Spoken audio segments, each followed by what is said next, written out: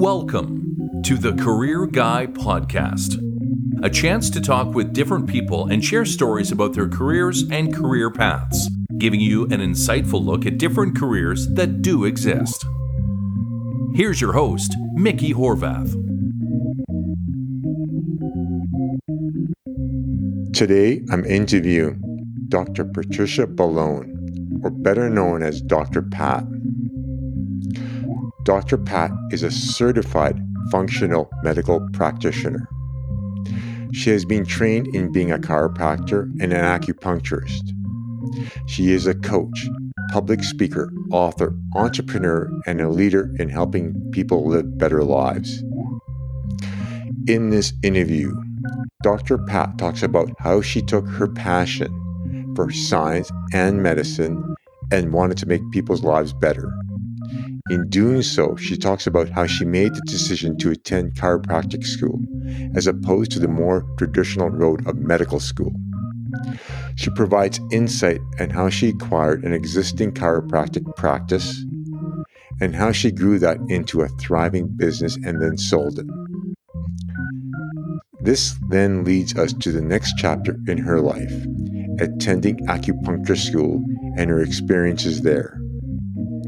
She provides some insightful stories regarding her life, such as experiencing burnout, which then led her to take a break and then regroup, which led her to develop her online venture in conjunction with writing her book, Why Are You So Sick and Tired and Fat? This interview will appeal to anyone that is interested in being a chiropractor, acupuncturist, or just a health practitioner. Entrepreneurship is discussed and some surprising lessons in networking. Writing and publishing a book and developing an online business are also talked about. In addition, this interview is an educational, entertaining, and inspiring story. It is full of discussion on living healthier and better, as Dr. Pat is a real authority on this. And with that, I'd like to welcome Dr. Pat. So today I'm interviewing Dr. Pat, or Patricia Ballone. Did I pronounce that name right? You did. That's awesome. Perfect. And this is going to be an interesting interview because Dr. Pat, as she's known, she's definitely into health sciences or healthcare, and she has an extensive career. So we're going to walk through that career, but she definitely is more inclined towards the Eastern ways. Would you say that's right? I would say that I'm inclined to alternative ways because Eastern medicine really focuses on like Oriental, Asian, type of roots, and I have had training in both. Okay. Well, fair enough. We're going to walk through your career. So anybody who's interested in getting into health sciences or health care would probably really benefit from this interview. And not to mention, you'll probably give a lot of tidbits of advice for living better and healthier. Well, I've got a huge toolbox with all those added information. That's very true. That's true. So right now, let's just start off with your career. So I know right now you live in Florida. Is that right? I am. Yeah. But you didn't grow up in Florida. Where did you grow up? And can you tell us a little bit about your background? Well, I was born and bred in the Midwest, and I went to school for my undergraduate in the Midwest. And then I went to chiropractic school in Georgia. And I went to acupuncture school at some point in time, years later, down in Miami. Okay, let's go back to your undergraduate. What did you say your undergraduate was in? I had a master's in zoology and a minor in behavioral psychology. I was very interested in animal behavior then and how animals talk to each other, so to speak. And then, from that and realizing that my father might be right, I had all the education to go to medical school, which is the same studies, except for maybe a couple courses. And so I took those couple courses, and a friend of mine was telling me, you should be a chiropractor. You'd be so good at it, blah, blah, blah. And I said, chiropractors are whack. So why would you ever want to do that?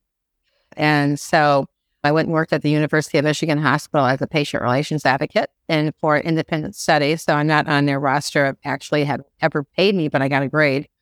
And from that experience, I decided that being a medical doctor was not what I wanted to do because in the time span that I was there, I really never saw anybody get well.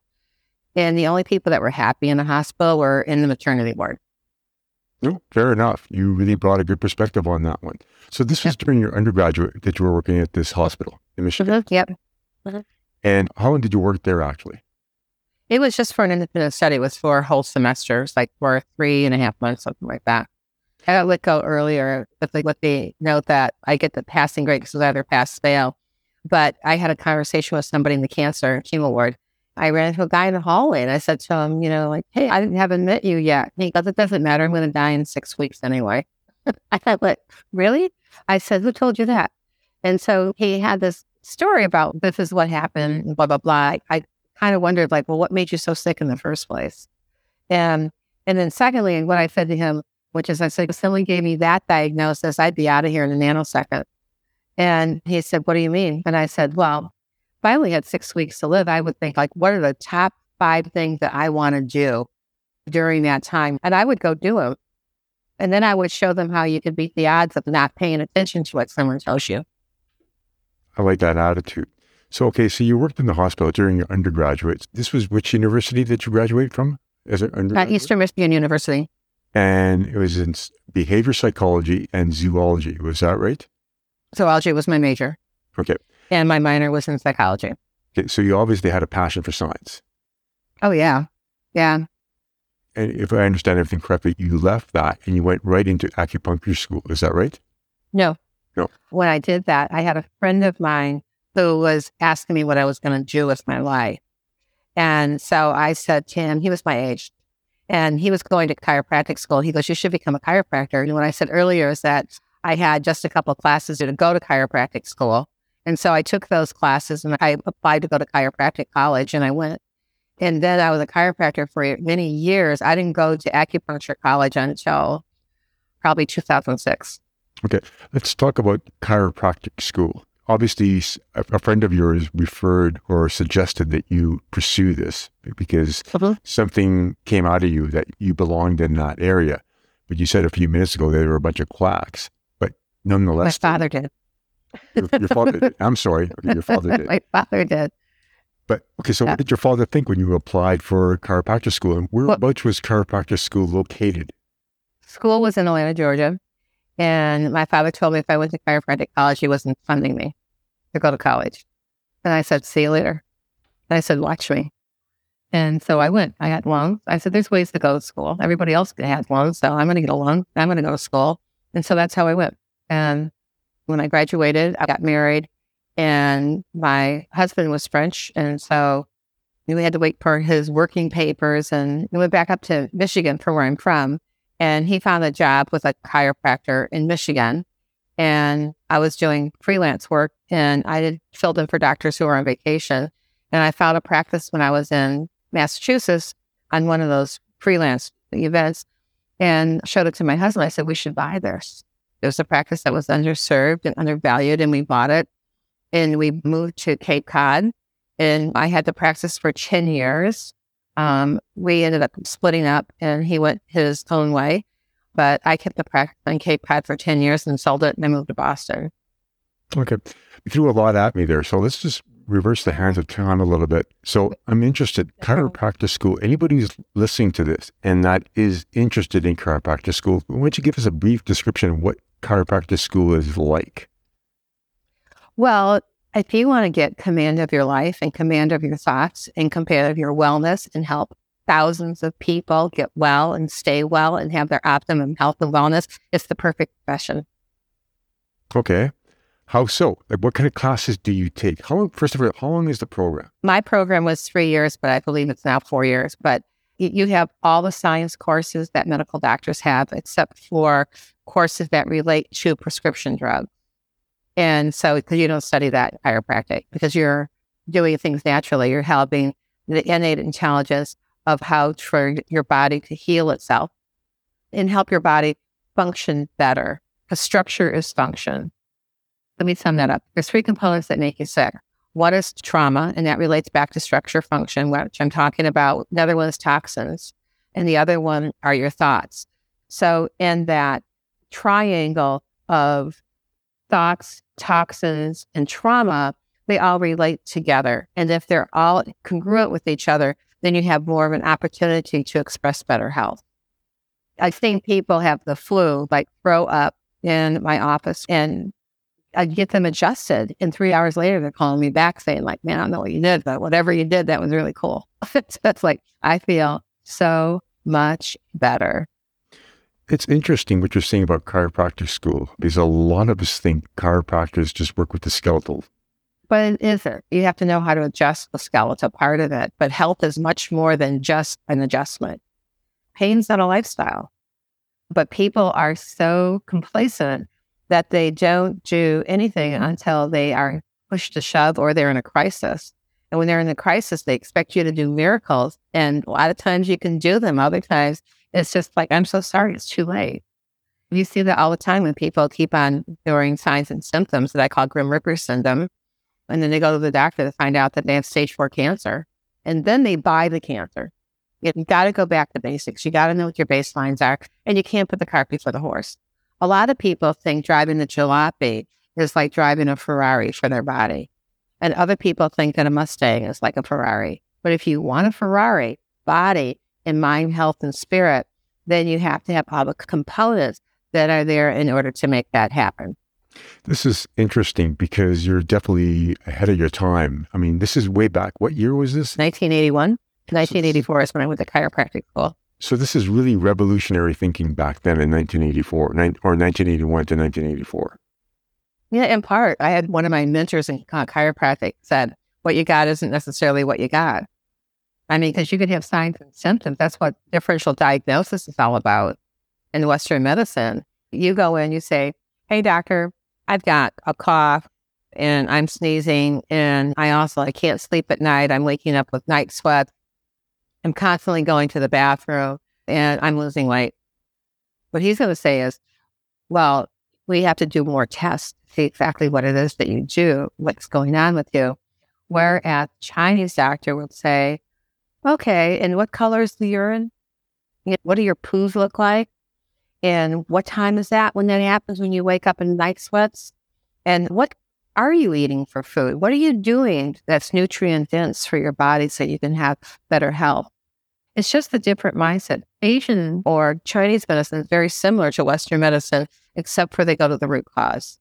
But they do treat by symptom basis pretty much all the time. They don't look at the big picture. Chiropractic looks at the big picture and go, here's where you're at. Where do you want to go? And if you don't have good structure, you're never going to have good function. So that structure part of it is an essential part of it. But if you look at that, the brain controls and coordinates all functions of the body and all the organ systems that it connects to is much like a Swiss watch. A piece of hair on a nerve can interfere with how that nerve talks to the brain and the brain telling that nerve track of what that function has to be done. I mean, in very simplistic terms. So I've had adjustments where I've had people walking crying because they can't move and they get adjusted and they go like, wow, what did you do? And I just follow what the body's telling me to do. And if you listen wisely, you get better answers. And when you have better answers, it's like having a checklist so that you know what your next best steps are. I have this, and this. Well, that leads to that. Okay, this, and this leads to that. So when someone tells me some things that they're doing or symptoms that they're doing, then I will compare that. I mean, it's just natural to take a big picture and put the pieces of the puzzle together. A lot of people have very difficult time putting puzzles together because they don't get what objects really look like and what the edges are. It's almost like a flow chart, the way you're describing it to me. It is. That's what they call analog Western medicine, an analog system that people been with this bang. Then it goes down. It's either this or this. If it's this, then it goes bang, bang, bang, bang, bang. And it's just like if you hit a no over there, then it goes like over, it moves it back over to a certain area. And it's just like, but we learned to do that in our heads in 1981. So then, just before we move on with the rest of your career, if anybody's listening right now that's interested in going to chiropractic school, what would you like to pass on to them? I think if you're true to yourself and you want to have better health for yourself, because if you can help yourself, you can help somebody else. But you cannot nurture somebody else. You cannot help somebody else if you can't help yourself first. Very good lesson for being in self-care and being able to monitor that. I even know chiropractors who don't get adjusted on a regular basis. So I always think to me it was so odd. I mean, I went and got adjusted every week from a friend of mine who was a chiropractor where I lived. And I saw him probably more than most of his patients did, but he didn't teach that. You have to teach people. That's your job, is to help people understand why they're doing what they're doing and understand the components of health, why nutrition is important, and proper exercise, proper rest, positive mental attitude, and positive mindset. You're never going to achieve anything unless you have that mindset component in place, because it's going to keep on knocking you back, or you had some childhood trauma that happened to you that you've never, ever dealt with or positioned or even knew that it was bothering you, but you keep on having these blocks as an adult and keep on running into the ceiling and going like, why can't I be successful? It's just like you got to take a look at what the origin of some of that trauma is and behaviors that you have now that prevent you from being all that you possibly can be and live to be your full human potential. And that's what I help people with, is to have those breakthroughs. Well, that's what's popping into my mind, is if you are searching for a chiropractor, that's a good way to evaluate a chiropractor or even a doctor or physician. It's just somebody who looks at your whole and everything about you, opposed to just going and saying, I need to be cracked a couple of times to put me back into alignment. It's looking at the entire picture. I asked a friend's father when I wrote my book in my international bestseller, while wiry, sick, fat, and tired, when I was asking him something, he was sitting there and I said, do you have any arm pain? And he said, no. And my girlfriend was sitting there. She goes, Dad, you have hand pain. And he goes, yeah, but that's my hand. I said, what do you think the hand is connected to? Like the arm. And what do you think, where do you think the nerves and muscles and tendons come from that help you with your hand? It's like, ta-da. And the light went on. But a lot of people don't have that conception. Okay, so let's just move on with your career, because there's a lot we need to talk about, and time is going to run out on us, and I don't want that to happen. So you graduated from chiropractic school. If I understood everything correctly a few minutes ago, your former husband was a chiropractor as well, and you guys opened up a practice. Is that right? On Cape Cod. Yep. On Cape Cod. Yeah. So what was that like, opening up your own practice? I didn't open it up. We bought a practice. That's right. And so that was a process. I mean, I went into a bank and to get a loan for just to open a practice. And then we went and talked about it, and we found this practice for sale. So we already had income coming in. And the woman at the bank, she refused our loan because she didn't believe herself, because she was making loans upon her own beliefs, whether or not we were going to be successful enough to make $200,000 a year. And I said, if I don't make $200,000 a year, that's gross income for an office. I said, then I went to the wrong school. And she looked very perplexed. And I said, well, approximately, 60% of your overhead, I said, goes to expenses. So out of that 200, you're only talking $80,000 to be able to, for two people to live on. That wasn't very much money. Really, you buy a house, you had to have, each of you had to have a car. Food was so less expensive then. But it wasn't really a lot of money in the big game plan of life, if I did the math right. So this was probably in the late 80s, I would say? We bought that practice in 1985. Okay, 1985. So 1986.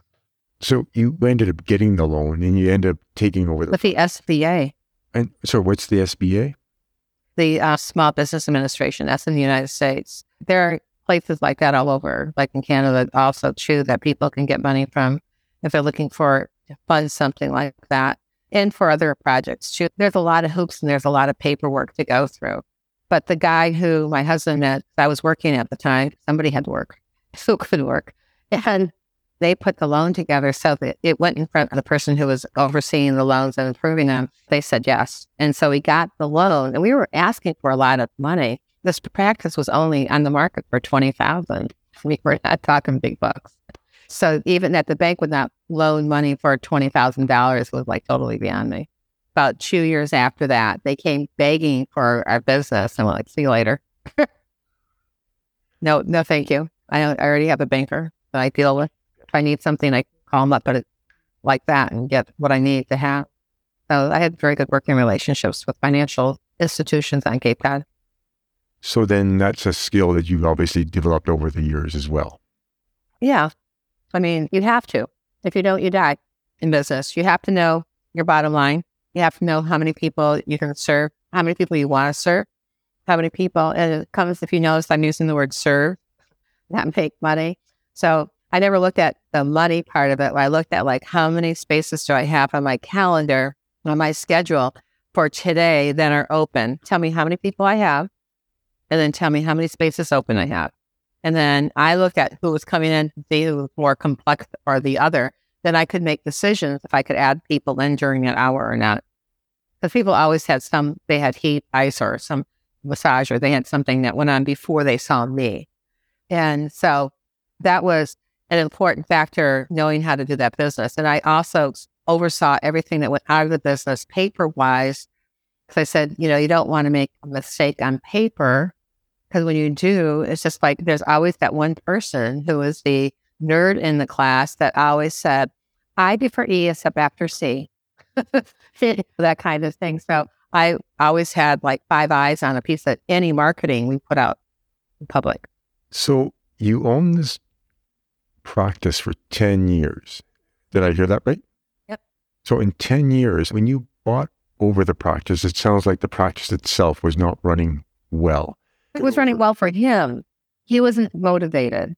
The person who we bought it from wasn't motivated. He only wanted to see 20 people a week or whatever his number was. I don't remember, but or 30 people a week. For him, that was a big week.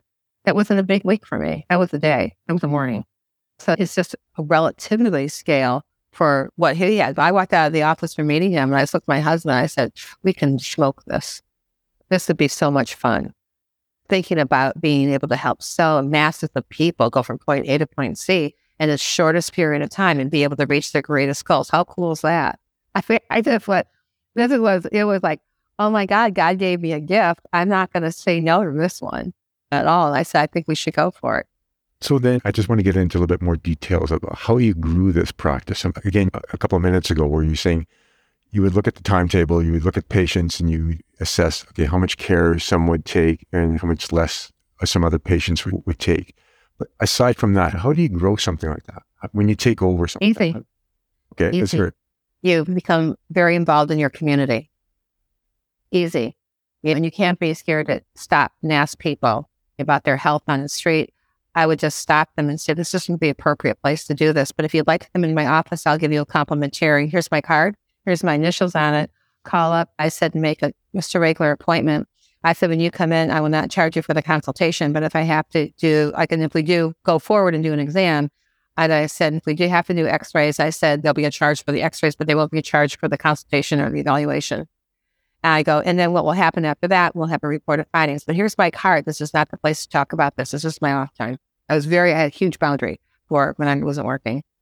So, and then you go out and meet people. You go find the Kiwan, you find the Rotary Club, and you go and do an 8-minute presentation for them. And so people get to know you. You shop at local areas and you leave your card. You invite them into your office. You invite them in to have better health. And you do things like that. And you shake hands. You go to events. Any place you go. You're at an airport, any place you go. I used to walk up to people at airports and say, how long have you had an SI problem on the right side? And they go, SI? I go, yeah. And I put my finger right on their back, right? It's like, oh, you've had a problem there for a long time, right? And I said, because it's affecting how your other knee is functioning. Oh, I'm scheduled for knee surgery. I said, you should go find a really good chiropractor. Where do you live? And I'm like, let me think. Do I know anybody there? It's just like, and then if I thought of somebody, I would give them the name and tell them that Dr. Pat sent you. And you met me in Atlanta Airport, or you met me in Miami, or you met me in Rome, or you met me in London. I always referred out, and I never really saw anybody I met at the airport. Because they always lived someplace else, and they were going someplace else other than when I was going. So it's easy. It's not hard to network. It's just networking. So in 1996, you sold your practice. Mm-hmm. You kind of meandered a bit. And at some point, somebody told you that you will be practicing more health, but on a larger scale. But at some point, you looked at acupuncture school. And that was about 2006 when you left Boston to go to Miami to go to acupuncture school. So what made you look at acupuncture school? Well, my ancestor was the apothecary to Marie de Medici and Henri Cotton, House of Bourbon.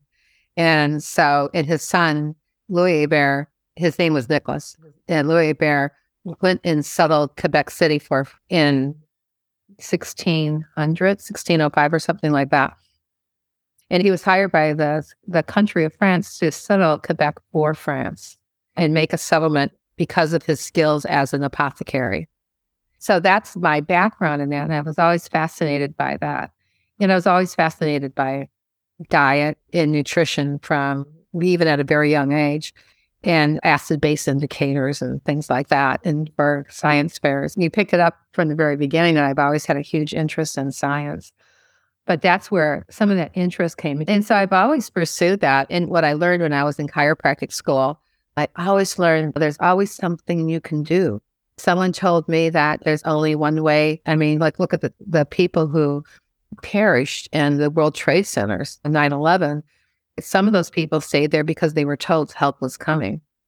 I would never have stayed in that building. I like forward. Things that make my world around and propel me forward is that I love challenges, and I like making sense of challenges so that people can get unstuck and they can move forward in a safer, quicker, simpler way that's perfect for them. Because what I do is very individualized per person.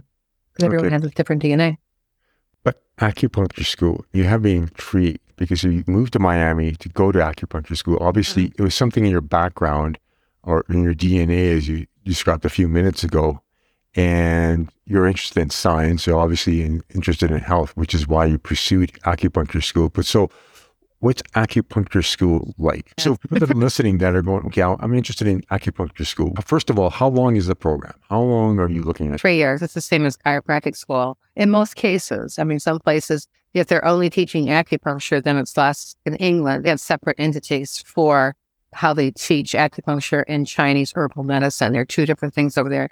I wanted to go to a school that had both of them together, and I wanted to go to a school that was going to get me out as fast as possible, because the laws were always changing and there were new laws coming out for acupuncturists that I wanted to be grandfathered in and not part of trying to struggle and get identity, whatever forces there were. Like the boards now have you and what hoops you've got to jump to go from point A to point C. So my first acupuncture mentor just told me to go pick a school. This doesn't matter. The degree is the same no matter where you go. What kind of classes do you take in the 3 years? Well, see, it's changed. When I first studied acupuncture, you just studied Chinese medicine. Now you have to study Western medicine also. So in the school that I was going to, they were just upgrading their system in order to be able to do that. And so when they're upgrading their system to do that, they added a bunch of Western medicine classes. So in those Western medicine classes, I was exempt from them because I already did them.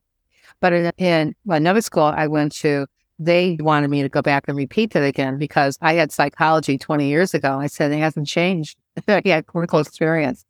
So I wrote that school off like at that conversation and didn't proceed to go forward with it. But having the acupuncture, if you have choices, you have to understand the foundation. No matter what you do, it's just like in your health. You have to have that foundation. You have to know what your foundation is. So you study the foundational components of it, and then you keep on adding to it. So there's point location class. So for me, it was like so super easy, point location class, because I studied the human body. I mean, I had 8 points taken off. Where someone told me that I didn't know where the spinous process was on a human being. I went, are you kidding me? Do you know how many people I've adjusted? And who, especially their L5. So this is like, it's learning how to do things in their system. So I studied in Mandarin when I studied Chinese herbs. There's like 474 of them that they recognized at the time that they were teaching. So you had to know everything about those herbs. You had to know their name. And some people in a lot of schools, they let you study either in English or in Chinese. But I thought it'd be interesting to study in Chinese for some reason. But, you know, this is like, so when I took those courses, they always had, in tests, they always had the English and the Chinese name up when they were saying, like, what are the 4 ingredients for Swanzhao Rentang, which is a really great formula, by the way, to help people go to sleep without any side effects. There's a lot to learn. There's patterns in the body because they look at patterns. They look at base components. They look at the root problem. Western medicine doesn't never look at your root problem until you're dead. That's the root problem. Okay. Why don't you define what acupuncture really is? And let's just go in a little bit more into the schooling and what you learned. Acupuncture is like your computer in solving problems. So there's points on the body that relate to certain organ systems. And the Chinese discovered that by the Yellow River. And they noticed somebody I can't remember what dynasty it was in, noticed that things were always carried down the river. And they thought that was the metaphor for how you eat and the analogy for that. So you have something where it's being produced, and then you have to take it to where it's going to be consumed, and then it's utilized in your body. There's channels in the body that take that and put it into certain places and being able to utilize it.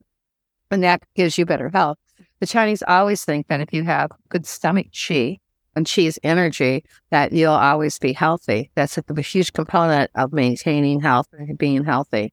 So for me, and I practiced acupuncture a little bit different because of my chiropractic background and the kinesiology and other techniques that I've ever did. And so I used Chinese medicine as a pinpoint for looking at how to get rid of or the emotional component so that when someone got up off the table, they had even better results. So it's just an adjunctive thing that I did that was never taught in school, but it made sense to me. So acupuncture is just using the needle portion of it. But acupuncture is even more powerful. If you really want to have a really powerful session, it's doing acupuncture plus the herbs. And not just doing like herbs from some pill, but doing like raw herbs. It's probably the best combination to go from point A to point C in the quickest, shortest period of time. I mean, I've seen people who had macular degeneration, regain their eyesight in their 80s. So let me just reiterate what I'm hearing from you so I see if I understand it, and just to make it a little bit more clear when people are listening. Well, first of all, the way you described it with your chiropractic background, it was just a great compliment, the acupuncture, that the two just really merged really well together. And we'll get into this in a few minutes. You've actually taken that into your health practice right now. But as far as acupuncture is concerned, it's a combination of studying herbs, which you took in class or which you took in school, and in conjunction with how the body flows. Basically, when you describe to me the river and when you eat food, and it's just the way your body flows. And that's the whole idea of when you go to an acupuncturist and they're using the needle. I'm not sure if I'm understanding this correctly. They're breaking up the flow of certain patterns in your body. It depends if a person is in excess or if they're in deficiency. So the person who's in excess is going to feel pain more. The person who's in deficiency, when they're getting a massage, you're going, can't you do that any harder? And just as a simple explanation for that. And so when qi, which is the energy, flowing in your body is supposed to be free flowing. When it gets stuck someplace, it stagnates. When it stagnates, it becomes excess. So when you have a deficiency, you need more of something someplace and you don't have it, that gets deficient. That has, you're going a lot more. For instance, I'm more thirsty. That was a good example. So when you're looking at somebody's functioning, you basically are treating the same thing Western medicine treats with acupuncture. But there's also herbs, and herbs are something you do in addition to the acupuncture that helps the acupuncture be even better and have better results when you're having the acupuncture done. So if you're going to see an acupuncturist, a good acupuncturist is going to do more than just lay you on a table and, excuse me for my ignorance, just put needles into you. They need to do a long intake. Acupuncture intakes are long, and they're looking at your pulse because your pulse on your wrist means something on both sides. They're looking at your face. They're looking at your constitution. They're looking at your skin. They're looking in your eyes. They're looking how the skin shape, about your sleep. They look at everything. And a good acupuncturist is going to do that. Now, the old Chinese guys that I've been treated by, some of them, they can diagnose you just from your pulse and your tongue. They have years, centuries of wisdom that has been passed down by the DNA in their systems in order to be able to share that with people. So I've seen people who get adjusted and they get acupuncture in their low back and it helps control their pain.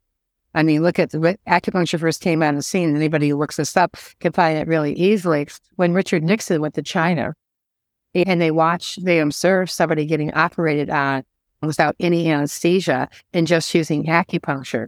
But it's more than just using acupuncture. They also use stimulation, where they had electrodes hooked up to be able to control the frequency of what was going on in that area where they were doing surgery.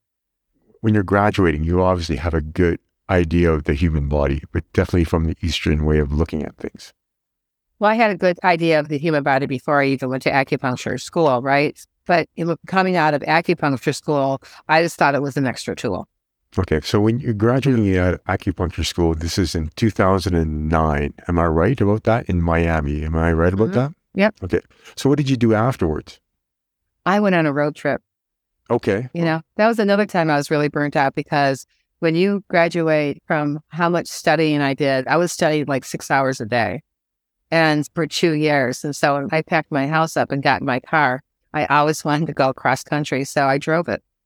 And I had a friend who gave me destinations along the way to stop. And I'd stop to see my mentor's sister in Grand Junction. But I drove across the highest point, not fly across, or land in, drove across the highest point on the Rockies, spent some time in Vail in that area, and then went out to California, and then went up, and I headed through the Gobi Desert, if that's the name of it, and ended up back in Las Vegas. My sister lived there, and I turned my car into what I always called the Italian mob in Las Vegas.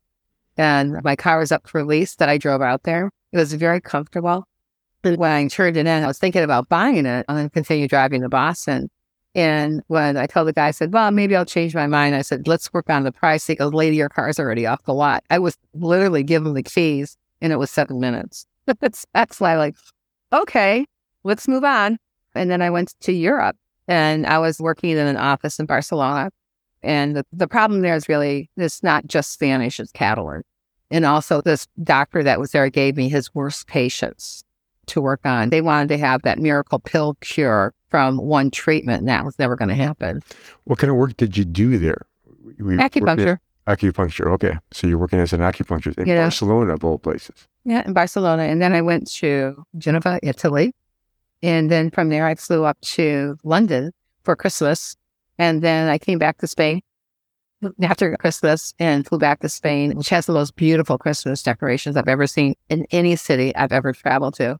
But I came back to the States, and then I decided, what is it that I really want to do, and where is it that I really want to be? And that was a toss-up point for me, because I didn't have any restrictions. I didn't have to be by my family.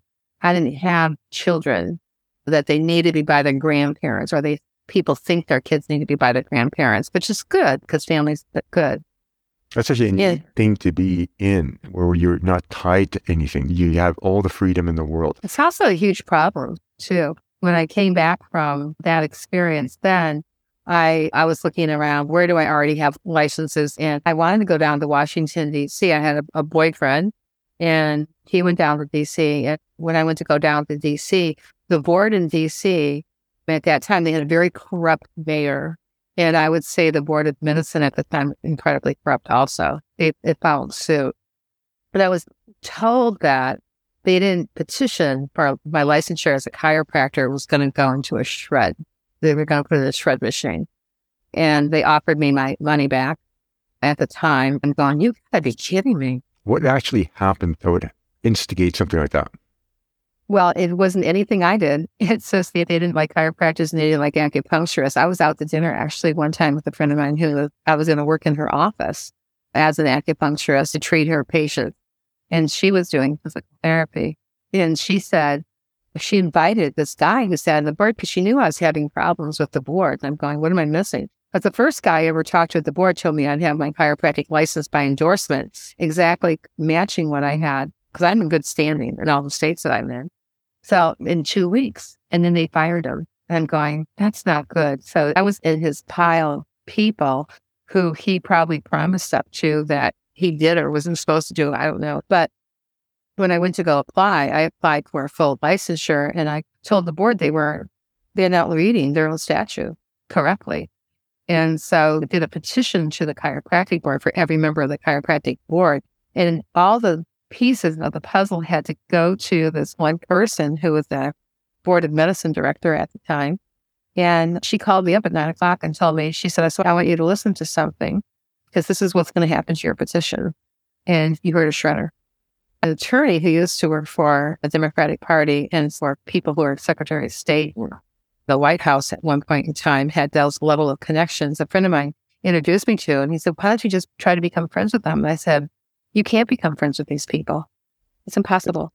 They already made their mind up, and they didn't want any more. And the guy who was the physical therapist on the acupuncture board in D.C., at the time said, so what kind of license are you trying to get? And I told him, he goes, well, that's your first problem in both regards. He goes, the board feels like it has enough of you here already. And they're not giving out any more license. They give a token license here or there. And he said, but I'll look and see what's on your agenda. But he said, I don't know who you irritated. But he said, and he was being polite and not mentioning any names or anything like that. And I promised I wouldn't quote him. But it was something that was going on with other people who were trying to get their licenses in DC also. And I had a friend of mine who had to walk away from a practice that she had for 10 years in DC because the people who she was trying to sell it to couldn't get a license in DC. DC wouldn't allow the license. So what did you end up doing then? I did selling work. When doctors went on vacation, I covered their practices for them. And I gave in Washington. Not in Washington. I'm not allowed to practice in Washington. Okay, so you weren't in Washington because you weren't allowed to practice in there. So did you go back to Florida? No. I had a Virginia license. I see. Okay. I have licensure chiropractic in numerous states. When I first got out of school, I said, take your boards now, because every state has a different board and a different requirement. Take whatever state you might think you ever live in, so that when you graduate, you can always have choices. And I didn't take my Florida board for chiropractic, but I did have my acupuncture license, which gives me the ability to practice acupuncture. And a lot of things in acupuncture and chiropractic really are overlap, except for the needle part. But you can do dry needling in Florida. So when you graduate then with your acupuncture degree and even with a chiropractic degree, so then that means you can or you can't practice throughout the United States or even in Canada? No, each state has their own rules. Okay. You first have to take national boards in both of them. So what's a national board? What exactly? They're just exams. Different topics. Okay. It's like I have taken about a physical therapy board. It never occurred to me to ask anybody for class notes of what they were being taught in school at that time. I just went and did the review, and I went in and to go take the test, for the board itself, and I passed it. But I thought about it afterwards and go, that was dumb. I missed that mark on that one. But the point is that you pass, and if you pass, you pass. But there's questions on the boards that are supposed to represent things that you should know. And so you have to have a percentage of those correct. It all depends upon who the heck is writing the question and where they're resourcing their answer from. So some of those are very serious. There's not a right answer to this. So you're thinking like, okay, like when in doubt, answer C, because there's not even a rhyme or reason sometimes. You go to any school for studying things that you have to memorize. You're studying for recognition. You're not studying for your life. It's like a really great tip. If you're going to go to medical school, if you're going to go to chiropractic school or acupuncture school or any school that you have to memorize a ton of information for, study for memory, because anything that's referenced, there'll be a book for you after you get your license. So study for memory, basically. You study for recognition. So let's just go on with your career then. So you're in Virginia now, is that right? I was living in DC and I was in Virginia, and I had an opportunity in Florida to join a doctor in creating a functional medicine practice. Okay. And then which would have put me back at brick and mortar. But the idea was to posture it so that other doctors doing what you do, but you're just sitting at the preliminary pieces of the puzzle. And that didn't pan out. Specifically, there was the person who was the business partner in there had some issues for me, ethics. And so I separated and divorced that situation. Okay, then what did you do? Then I had my private practice. I just met people at the farmer's market when I was out shopping, and I went certain places. People asked me what I did, and I said, acupuncture. I always wanted to try it. And I said, well, here's my phone number. And I said, I sell groups of 10 adjustments, or 12 or 20 or 30. And so then I work out of my lanai. Okay, so the practice that you just described, that you still have that right now, do you not? Or No. Oh, okay. All right. My mother got into an accident, which required me to go back up north for about 10 months. So I haven't practiced acupuncture per se on that level, unless it was like on a 1-to-1. And then I started coaching. So I use acupuncture as a VIP service for what I do.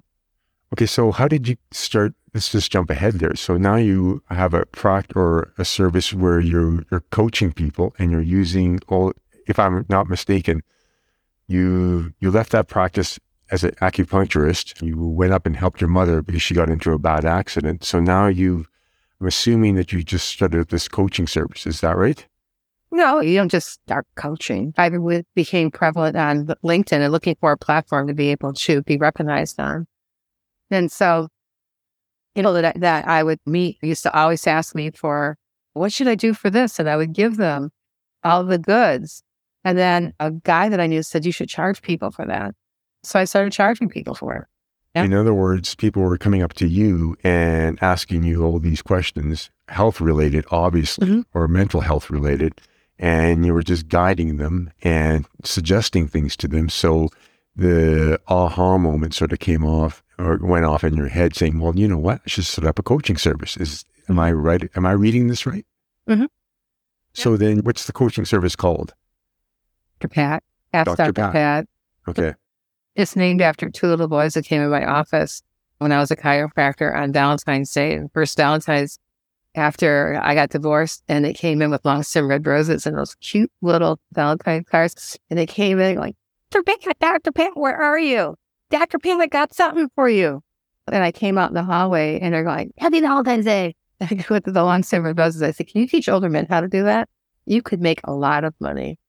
So anyway, doing it virtually. My struggle is that people who didn't know me weren't going to trust what I said because I wasn't a trusted authority. And I also was kind of incognito for when I retired from having my practice. So my name wasn't out there on a regular basis.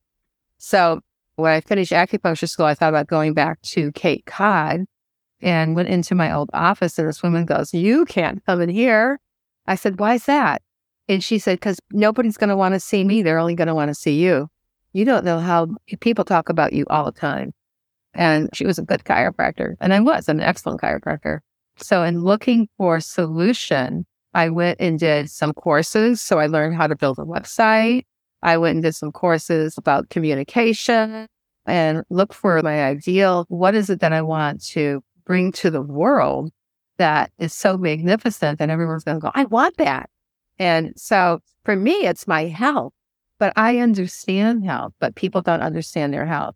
And they don't understand how vitally important and how perhaps sometimes they were misled by Western medicine and certain things. So let's just go back to how you're starting to build up your coaching service. You said a few minutes ago that you were incognito for a while. So you took a bit of a break. So you weren't really well known.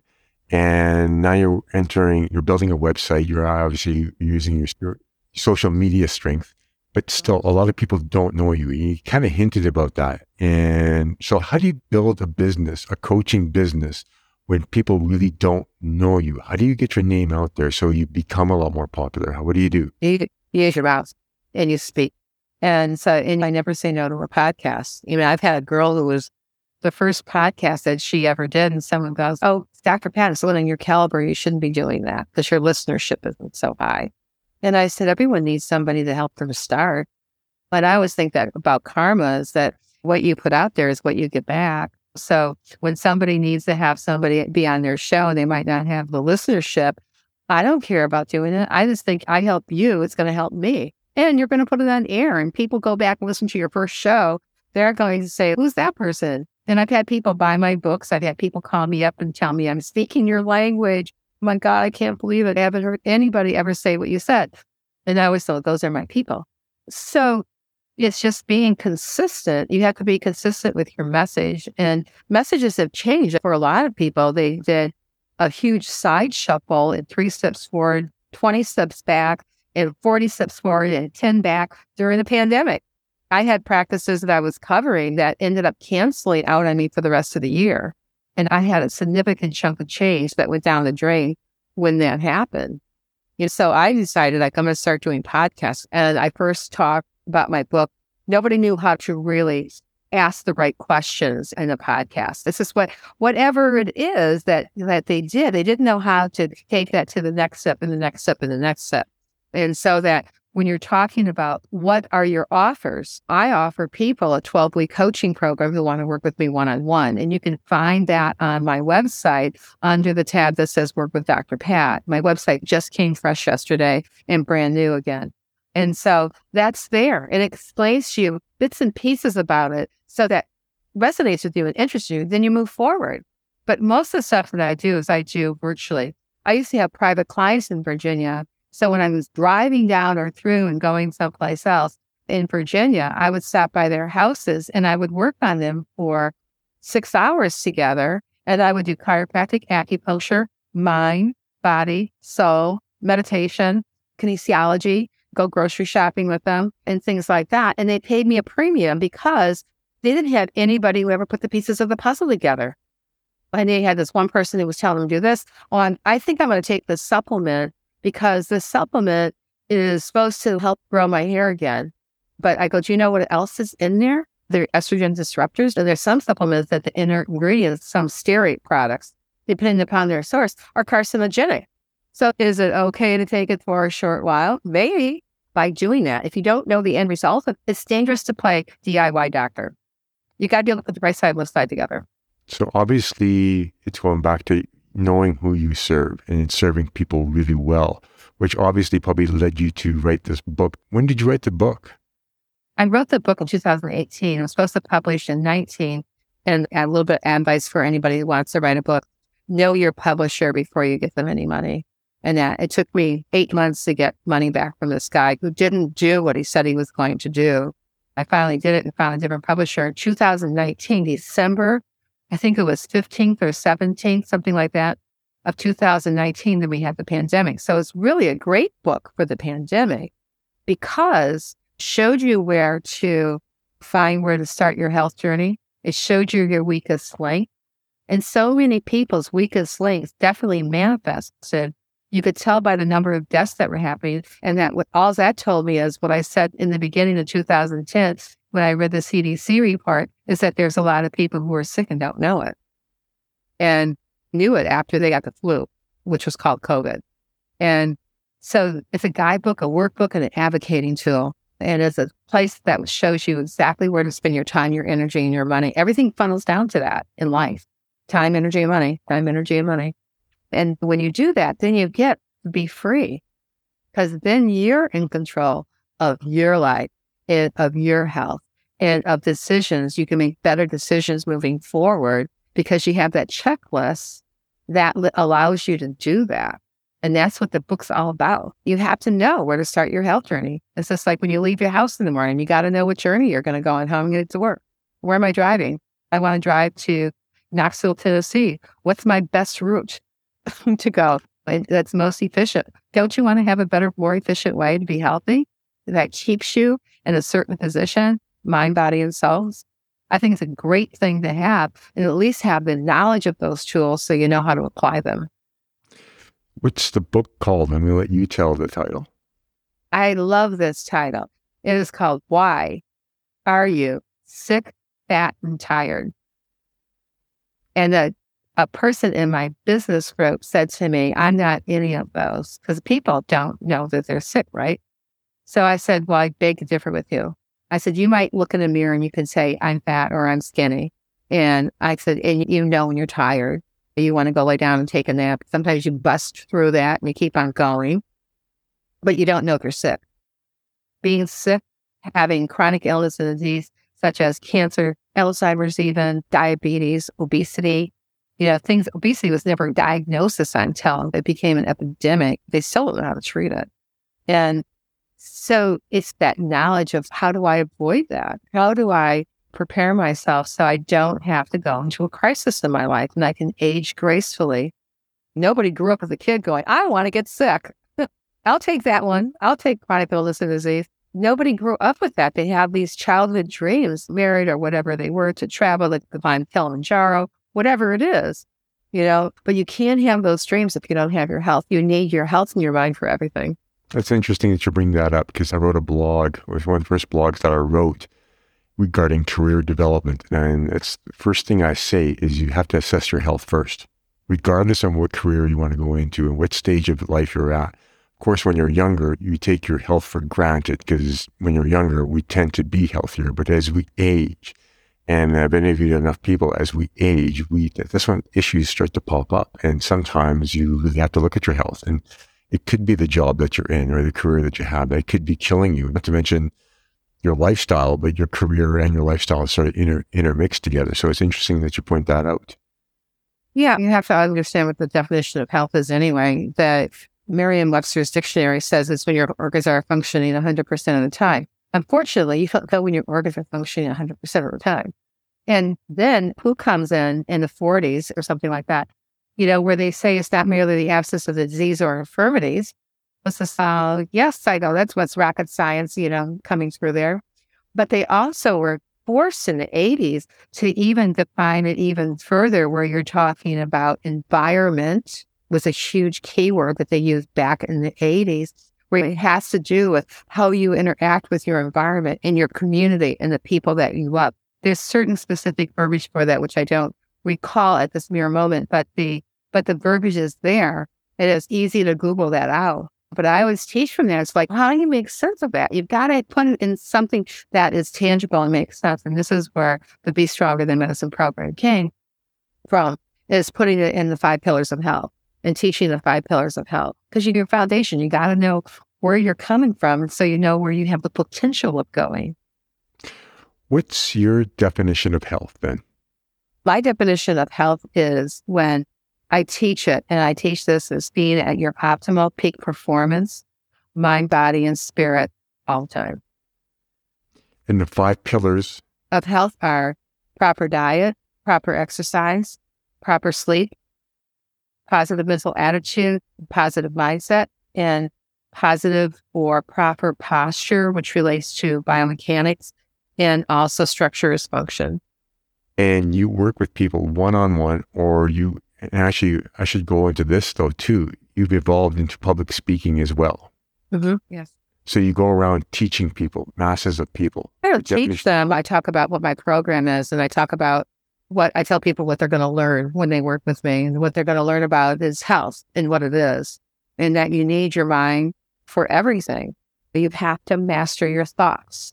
Like if you don't, you will get sick. This is the biggest undoer of the 3 T's, trauma, toxins, and thoughts that there is, because it can undo the trauma. And that even starts from when you're born and having inflammation in your neck because of the birthing process. And then also the toxins comes from the air that we breathe, the water we drink, the food that we eat, the toxins that we use to clean our house. Got to read labels. You got to read labels. And also fertilizer. I mean, why is Roundup still on the market if they know that it is directly connected to Hodgkin's? That's cancer. It's like, how does that work? In the area that I'm living right now, I used to live 2 blocks just on the other side. And there was a woman across the street people from around the world came to her house to see her garden because it was a waterless garden. She never had to water it. And I caught her one day when I was out. I said, what are you spraying there? And she said, it's Roundup. And I said, that's carcinogenic. And she said, well, it isn't if you know how to use it. Every dog that she had died of cancer, and she died of cancer too. How can all your 3 dogs and yourself have the same cancer? And because animals get the same diseases as humans do. You've opened up an interesting conversation, but I'm also watching the time here though too. And you've had a really interesting career. I mean, obviously you're passionate about health and helping people out.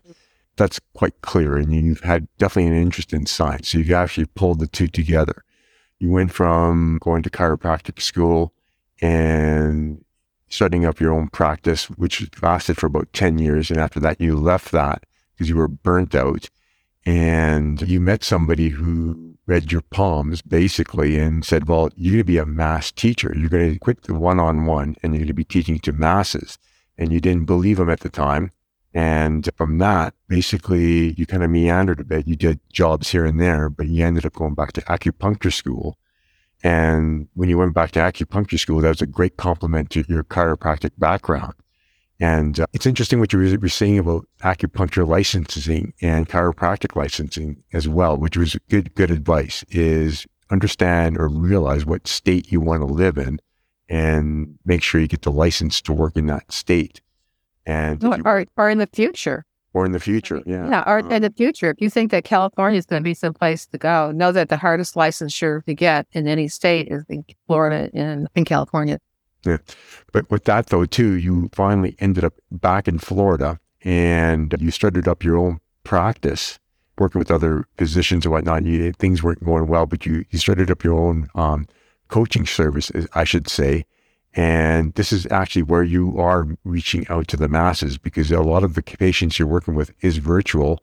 You've got your website, which is also a tool, not to mention your book, and you're also public speaking as well about all this. So whoever you met in the 90s that said you're going to be dealing with or interacting with the masses, you definitely are. And it seems like you've been growing your business ever since then. So with all that said, with anybody who's listening that either wants to be, and you already kind of alluded to this, but whoever wants to go into become a chiropractor, or whoever wants to be an acupuncturist, or somebody who wants to just follow your footsteps, or who's just listening and going, you know what, I don't even know what I want to do.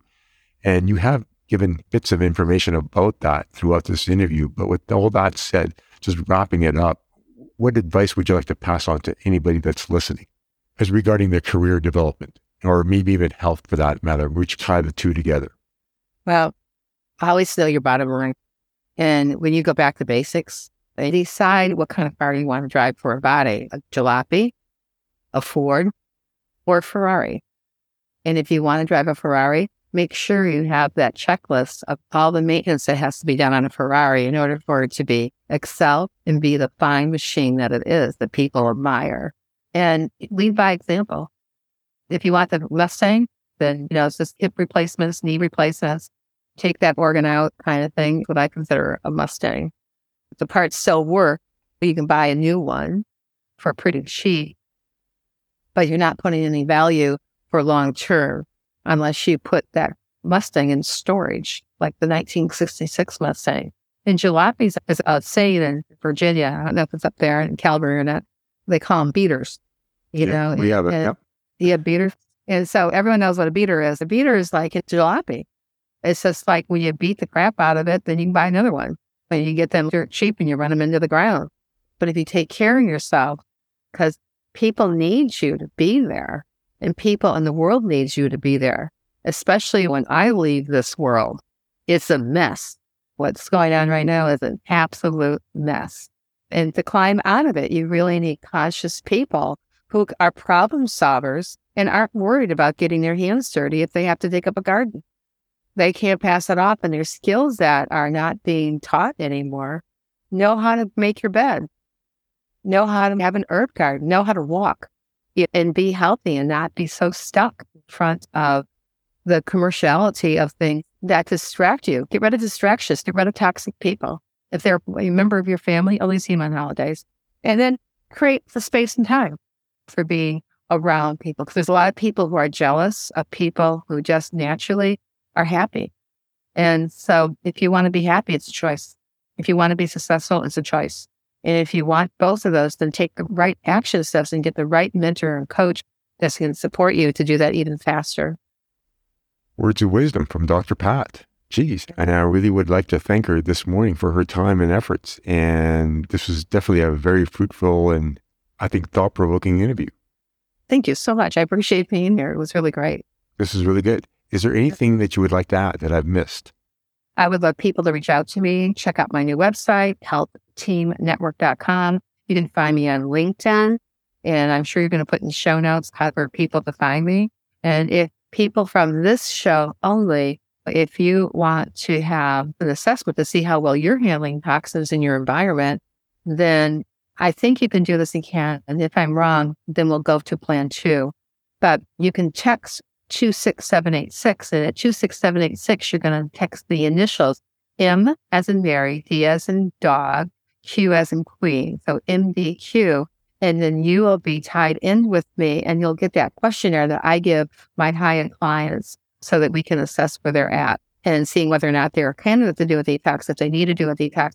And then we can talk, you can schedule a time with me, and we can talk about how you can go from point A to Z and get unstuck, and you can move forward, and you can have everything that you've ever wanted in your life. Well, perfect. There you go. Yeah. I'll put that into the summary is what I put that into. Okay. Thanks very much for your time. I really, really, really appreciate it. All right. Awesome. See you thanks, later. Pat. Okay. Thank I would like to thank Dr. Pat for that informative, motivational, and life-changing interview. Just to recap some of the highlights. She talked about the similarities and the differences between the more traditional Western medicine that we know and the alternative or Eastern methods of medicine. In doing so, she explains why she pursued chiropractic school and what that was like. And with that, there are some good tips on what a good chiropractor should be doing. Some really good advice if we're looking for a chiropractor. She talks about purchasing her chiropractic practice and how she grew that business. Some really good advice on networking and growing a business. She talks about why she decided to attend acupuncture school and what that was like. And more importantly, what this field involves. She talked about her experience in writing her book, Why Are You So Sick and Tired and Fat? And starting and developing her online business, Ask Dr. Pat. Again, more lessons in networking and building a brand. Throughout this interview, there are many tips and advice she shared on how to live a healthier life and how to prevent disease. She narrows everything down to 5 key points, which she calls the 5 pillars of health, which are proper diet and exercise, good sleep habits, a positive mental attitude, and good posture. In the end, she puts it is our choice how we want to live.